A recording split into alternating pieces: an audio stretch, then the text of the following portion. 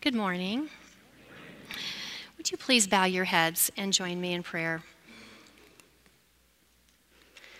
Gracious Lord, open our hearts and minds by the power of your Holy Spirit, that as the scriptures are read and your word is proclaimed, we may hear with joy what you say to us today. May the meditations of our hearts and the words of my mouth be pleasing to you, O Lord.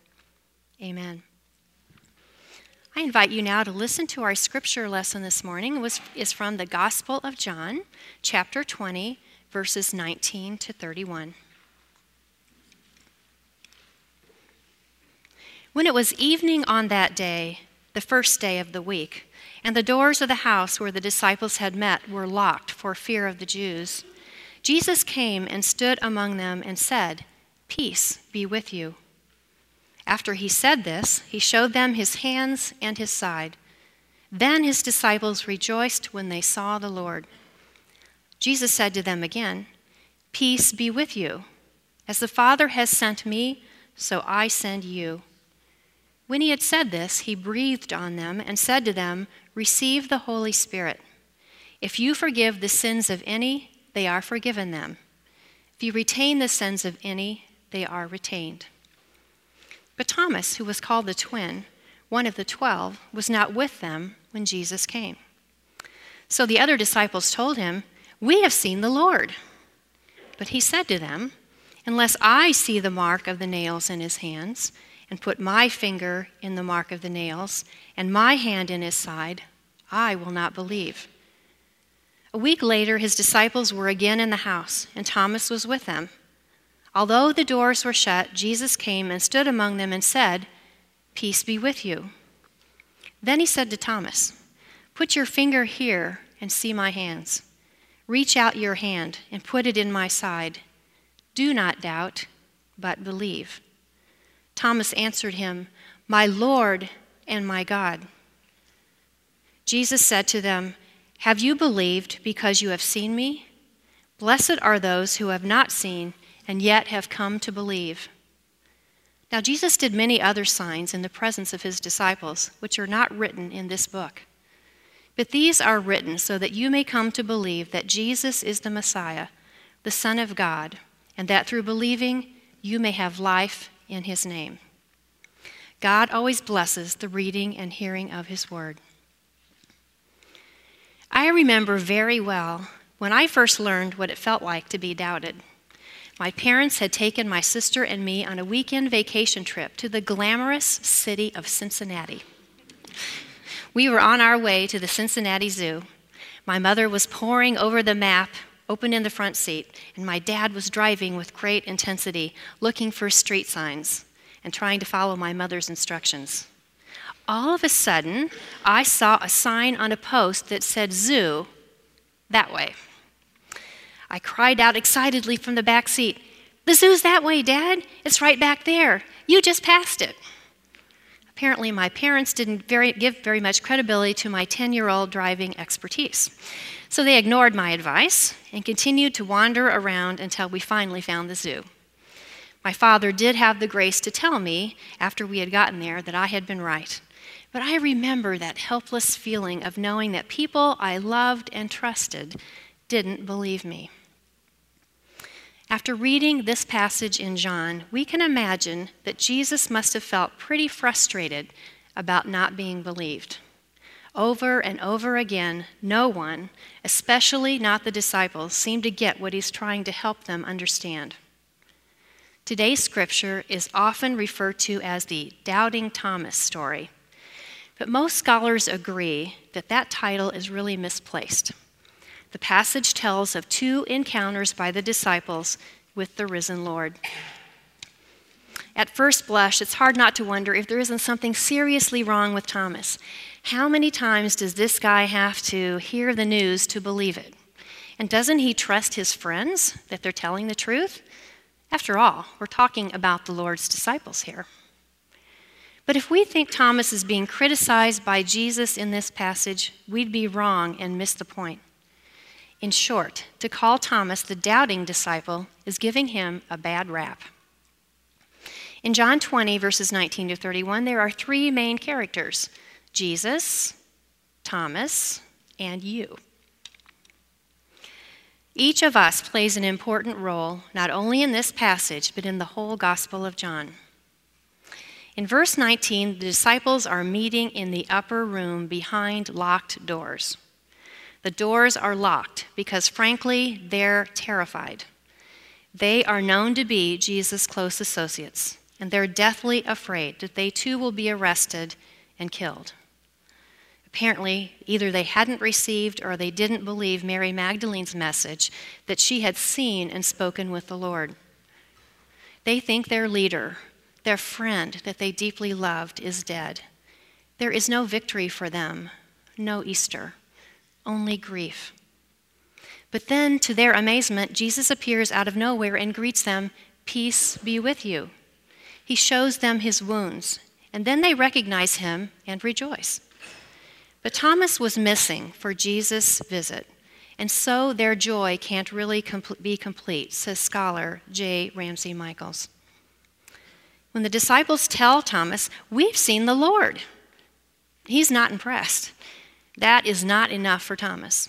Unless he can see the nail imprints and put his hand in Jesus' side himself, "I will not believe," he says. Although I must admit, Thomas looks kind of bad here. In reality, he's really not alone in his skepticism. All the disciples had doubts about Jesus because we see that just 1 week later, they're back in the upper room, the doors are locked again, indicating that they are still afraid. Maybe they've convinced themselves that Jesus' appearance last week was an illusion or a ghost. All we know is that their unbelief exists because nothing has changed. In order to be sent, to do their work and fulfill their mission, there can be no doubters in their midst. So what can we find out about John from the character of Thomas? In chapter 11, in the story of Lazarus, we see that Thomas is courageous. By this time in his ministry, Jesus is really stirring up the pot, coming to the notice of the Jewish leaders. The disciples are really afraid for him and probably for themselves as well.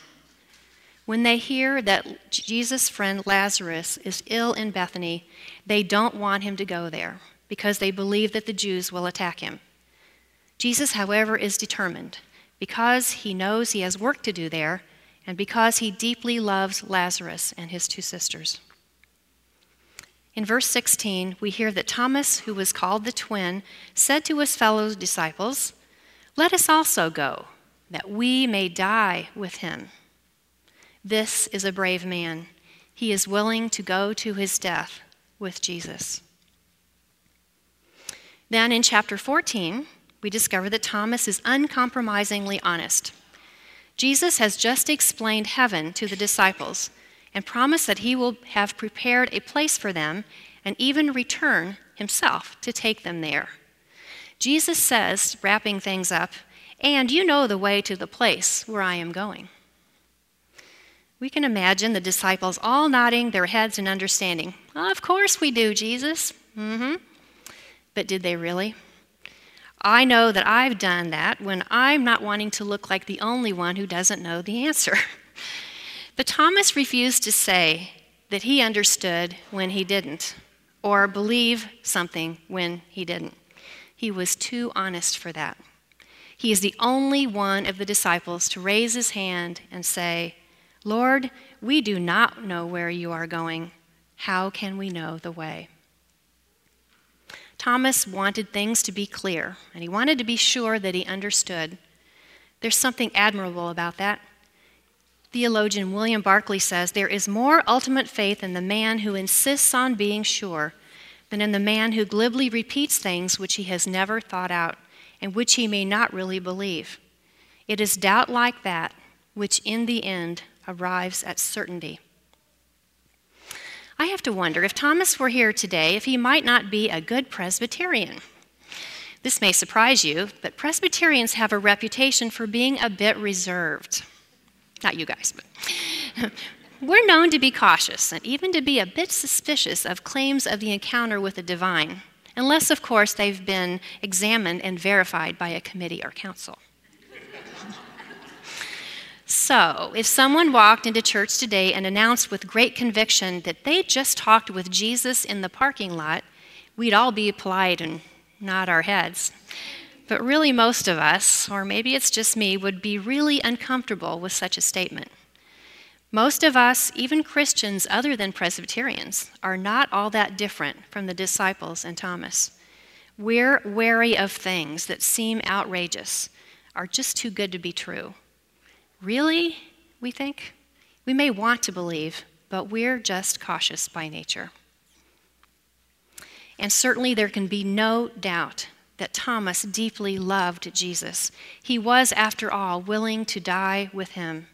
His heart was no doubt broken at Jesus' death. William Barclay suggests that Thomas may have wanted to be alone in his grief and despair, which is why he was not with the other disciples during Jesus' first visit. When the others told him what they had seen, Thomas absolutely refused to believe such a preposterous claim. Risen from the dead? Only if he could see Jesus with his own eyes and touch those wounds would he believe. And Jesus heard him. He heard those demands because he repeats Thomas's exact words back to him without prompting. Without judgment, Jesus meets his demands to overcome his belief, to bring him to certainty about who he is. Do not doubt, but believe, says Jesus. My Lord and my God. And so we learn one more thing about Thomas. There was nothing halfway about this guy. When he was certain, he was 100% in. He doubted in order to become sure, and then his surrender was complete. Thomas's faith is prized by Jesus, but he was given a choice to continue in his doubts or believe. There can be no middle ground. Jesus is or is not the Son of God.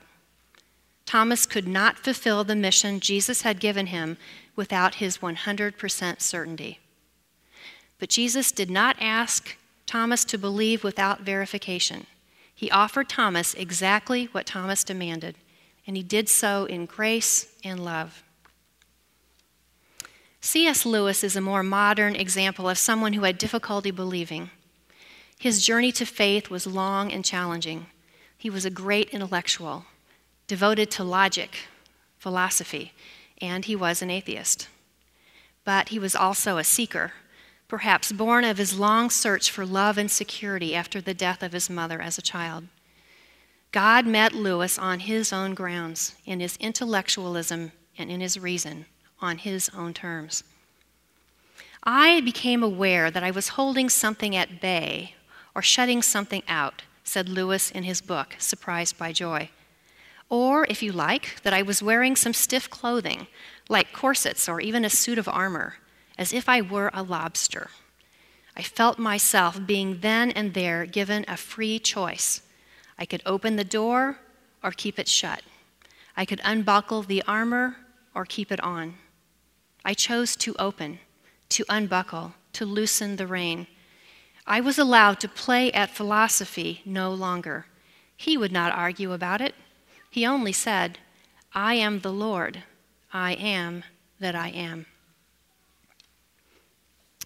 Several years ago, I was serving on a great banquet weekend as a member of the Agape team, whose job it was to set up the rooms, keep things neat, serve behind the scenes, and ensure that everyone's needs were being met.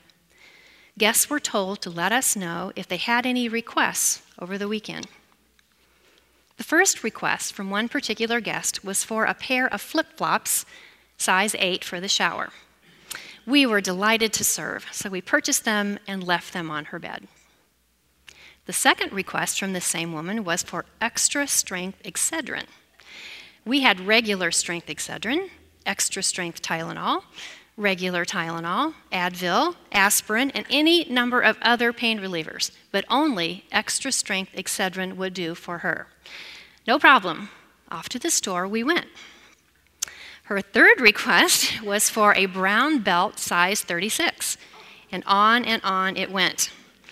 I must admit that our cheerfulness began to wane as the weekend progressed. However, at the closing of the weekend, the guests are given an opportunity to share what the experience has meant to them. That very same young woman got up to talk, and I was humbled and blown away by what she said. I have never in my life experienced God's love before. I prayed but never felt that God heard me or answered my prayers. This weekend, everything I asked for appeared like magic on my bed. I finally believed that God really loves me. The young woman needed to experience God's love in a very tangible way in order to believe. So Thomas's story isn't really about doubt, it's about faith. Jesus' act of grace in meeting Thomas's demands leads to the most powerful and complete confession in the Gospel of John, my Lord and my God. Thomas finally sees that God is fully revealed in Jesus. He believes. Jesus is the Word who became flesh and made his dwelling among us. All the signs of the resurrection, the stone removed from the tomb, the strips of linen and burial cloths, Mary's encounter with the angels and Jesus, the meetings in the upper room point to the truth of the resurrection. Jesus is God, the victor over death and the ruler of this world. Jesus' resurrection is a sign of our own resurrections too. This is the way that Thomas asked Jesus about in chapter 14. How can we know the way? Jesus said. I am the way and the truth and the life. Thomas was certain of Jesus because he saw. The disciples finally believed because of what they saw. But what about us? Besides Jesus, we're the stars of the Gospel of John. He's talking to us when he says, "But these are written so that you may come to believe that Jesus is the Messiah, the Son of God, and that through believing you may have life in his name." The eyewitnesses to the truth of the gospel were nearly gone. John didn't want to lose the power of their witness or their stories. He was compelled to write to future seekers so that they too might believe. Phrased in a different way, verse 29 says, "Thomas, you needed the eyes of sight to make you believe, but the days will come when men and women will see with the eyes of faith and believe." The eyes of faith lead us to believe what Jerry noted last week is simply outlandish, the resurrection and its implications. We believe because of faith, which is a gift of God. John provides us with an accounting of the disciples' and followers' experiences, and he shares with us their humanity and their faith journeys, their fears, their doubts, and ultimately their certainty, so that we too can come to know Jesus. When you search for me, you will find me. If you seek me with all your heart, we are reassured in Jeremiah 29, verse 13. So whether you're an intellectual like C.S. Lewis or a cautious, hard-to-convince Presbyterian, Jesus knows what you need for faith. Just pray and ask. Like Thomas, you will find. This passage invites us to explore our own faith. Have you ever asked yourself if you really believe? Or do you simply accept it without question because you've grown up in the church? Whether or not you believe in your heart that Jesus is who he says that he is absolutely critical. Do not doubt, but believe. And if we say we believe, what does that mean? To believe a preposterous gospel has implications for the way we think, how we live, what we do with our time and money, how we act and what we say. Believing can be dangerous for your status quo. Jesus pronounces a blessing or beatitude on the Christians who believe the amazing truth. Blessed are those who have not seen and yet have come to believe. Jesus offers that blessing to you. When Thomas and the disciples believed, everything changed for them. They no longer cowered behind locked doors. They lost their fear and became incredibly bold. They addressed and challenged not only the Jews, but the Roman authorities with confidence. They went out of their comfort zones to strange places and met new people. They continued Jesus' work even when it cost them their lives. And look what happened to C.S. Lewis. He became a great apologist, addressed millions of people through his radio addresses, and was the author of books that continue to inspire readers today of all ages. Jesus wants us to be certain because it is our belief in who he is that empowers our passion and our commitment to establish his church, to bring God's kingdom to the world, to fight against oppression, to establish justice, to feed those who are hungry, to heal those who are sick, to bring love to a hurting world. On Good Friday, I attended the YMCA's annual prayer breakfast. The featured guest speaker was a man named Sujo John. Sujo was raised in a Christian home in India, but turned away from the church because he thought it was irrelevant. But he was a seeker, and he explored Buddhism, Hinduism, and other religions, looking to fill a hole in his heart. He attended church only at the insistence of his parents as an unbeliever. But then he was introduced to the concept that Christian faith wasn't about an institution, it was about a relationship with Jesus. He gave his life to Christ and eventually moved from India to New York City 6 months before 9/11. Sujo worked in the North Tower of the World Trade Center on the 81st floor, and his wife Mary, 4 months pregnant, worked in the South Tower. He recounted the horrors of that day. After climbing downstairs for 1 hour and 20 minutes, he left Tower 1 to look for Mary. He knelt at the corner of the building right before it collapsed and invited people around him to pray and accept Jesus. At the end of his prayer, he was the only one still alive. Following his and Mary's escape, Sujo felt God calling him. Today he speaks across the world about his experience in spreading Jesus' story of hope and faith. He has founded a mission to rehabilitate the victims of human trafficking in India and Eastern Europe. During his talk, Sujo mentioned the disciple Thomas, who is said to have traveled to India to spread the news of the gospel. 2,000 years later, one of Thomas's churches touched this young man, and so the seeds of faith that he planted continue to bear fruit. Jesus had a mission for Thomas and all the disciples. It was so important that he came back a second time to make sure that they all understood and were certain about who he was. There was no room for doubts in their work ahead. It would be way too difficult for that. They must be confident in their faith. We might say that Easter for the disciples was today, 1 week later than when we celebrate it. My Lord and my God, they got it. And we can learn some good things from this passage.